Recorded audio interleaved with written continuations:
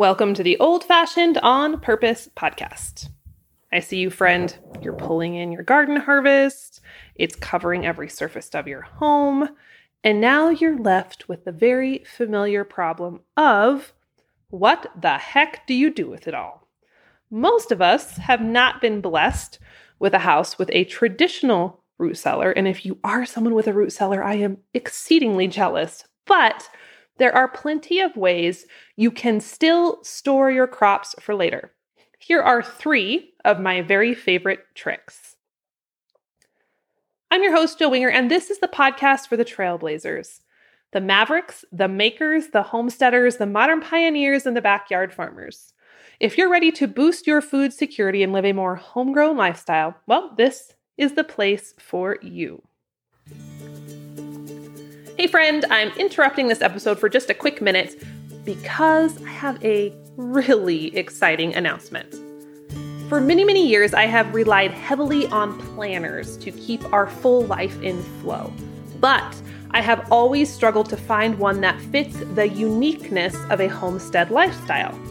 The planners I've used in the past always kind of left me wanting more. They would contain weekly spreads that never quite fit our life, and they never took into account all the moving pieces of an old-fashioned lifestyle. You know, things like meal planning, gardening, preserving, or seasonal living.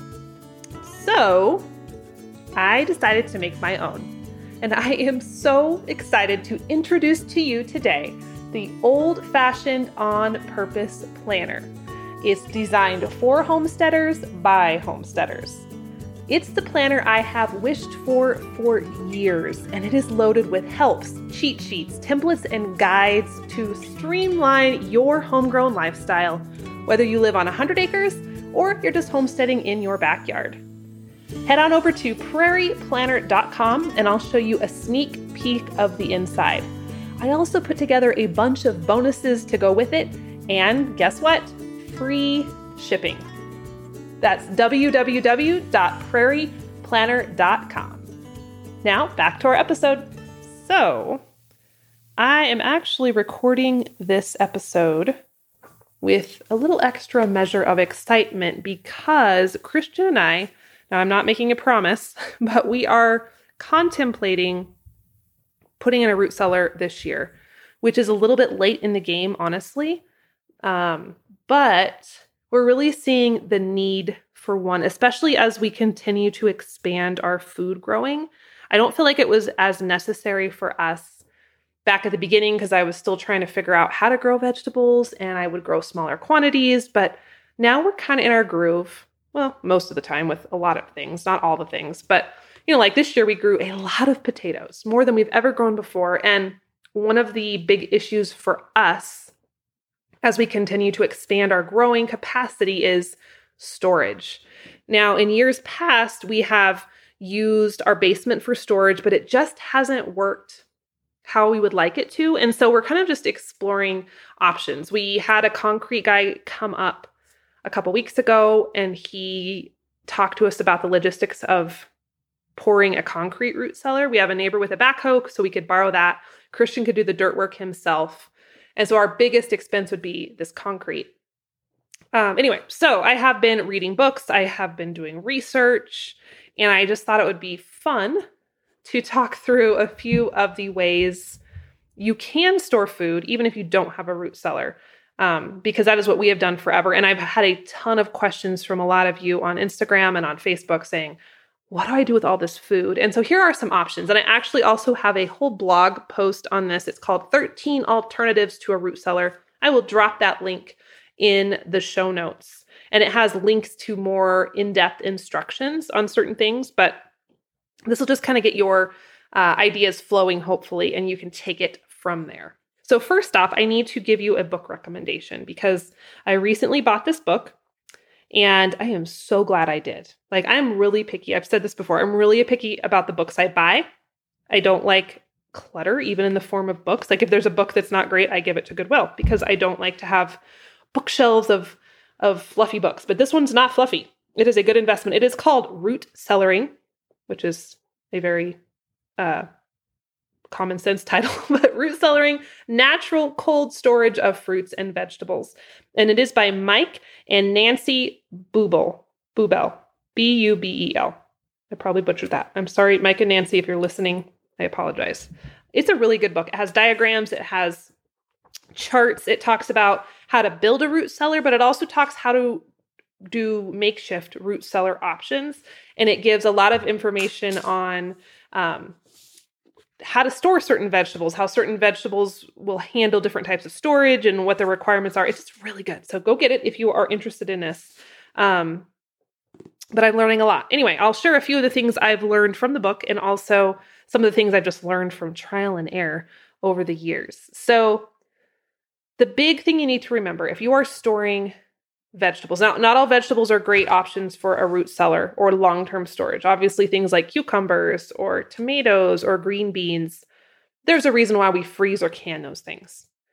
But there are root crops, the potatoes, the beets, the parsnips, the carrots, and so on, that are fantastic for root cellar storage or cold storage. And you can grow a lot of those things and keep them for many, many months if you play your cards right. So the thing to remember, though, is that when we are trying to create a root cellar environment or mimic a root cellar, it needs to be cold, dark, and humid. So a lot of these vegetables, and you can get into the specifics of exactly what each vegetable likes, but the thing to remember is the colder the better, but you don't want things to freeze, because if they freeze, once they thaw, everything gets mushy. Have you ever tried freezing a potato? It just is gross when it thaws out, right? So you want right above 32 degrees Fahrenheit, if possible, with some humidity. And from my understanding and what I'm learning is that as when we pull vegetables out of the garden, they're still alive for a while. But as they start to age, they start to lose some of their moisture. That's just a natural process. And so when we can have a humid environment to keep them in, it just slows that moisture loss and keeps them a little fresher, a little longer, not so shriveled, not so dry.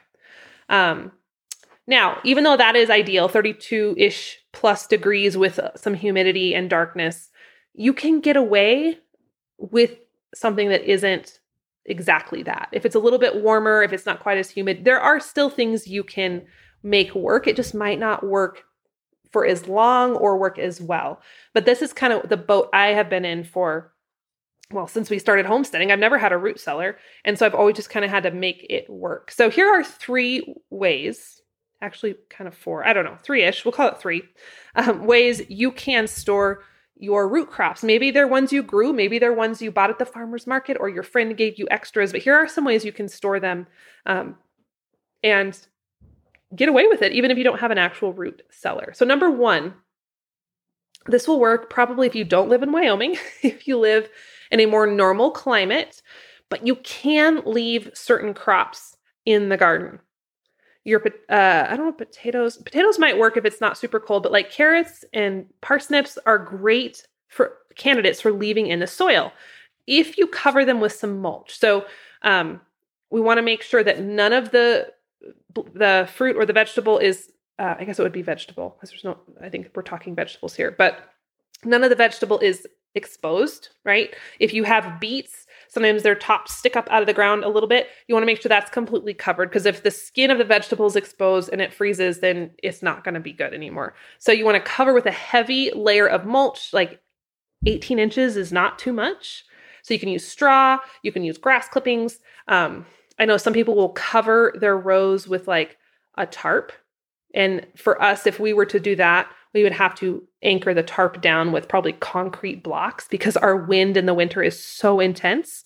But if you don't have as much wind or you don't get as much snow as we do, you can either scrape away the straw mulch or you can move your tarp and harvest as you need it to. Now, again, I haven't done this method a lot. I do it to a certain extent. Like I will leave my carrots in the ground till October or November. But beyond that, it doesn't work for me because we get so cold and the ground freezes solid and then it's like impossible to get the carrots out. Or another thing that happens is we have our drifting blizzards with all the snow and it will dump a drift right on top of the carrot bed. And the drifts, like they can be 3-4 feet tall and then trying to dig through the drift to get to the carrots in the frozen ground is just not going to do it. To be honest, it's not going to happen. So I don't like to leave mine in the garden long term, but I know that can absolutely work. And I've heard of folks in a little bit more temperate climates doing that with great results. So do a little research if that's interesting to you. Talk to gardening friends, Google it, see if that's something that would work for your harvest, and that'll save you some space in your house. Okay, another tip is to use an unheated room in your house. And I think when I'm talking to other homesteaders, this is the one for those of us who are without a root cellar, the one that we use the most. And this is what I have done for many years. We have a basement. It's not completely unheated. Like, the pipes aren't going to freeze, but it's not as near as warm as the rest of our home. So I go into this old unfinished part of our basement. It's got cobwebs and, scary concrete walls. And that is where I will store, or I have stored, my potatoes and my carrots and my onions in the past. If you have an old, farmhouse type of house, I know some of those, rooms on an old house will be not very well heated and super drafty. That actually might be a great room to store your root crops. Or I've heard stories of people using an attic or a crawl space to store their food. The one thing about the crawl space to me worries me with rodents and pests, but if you can work around that, that might work as well. So you have to get creative with what you have.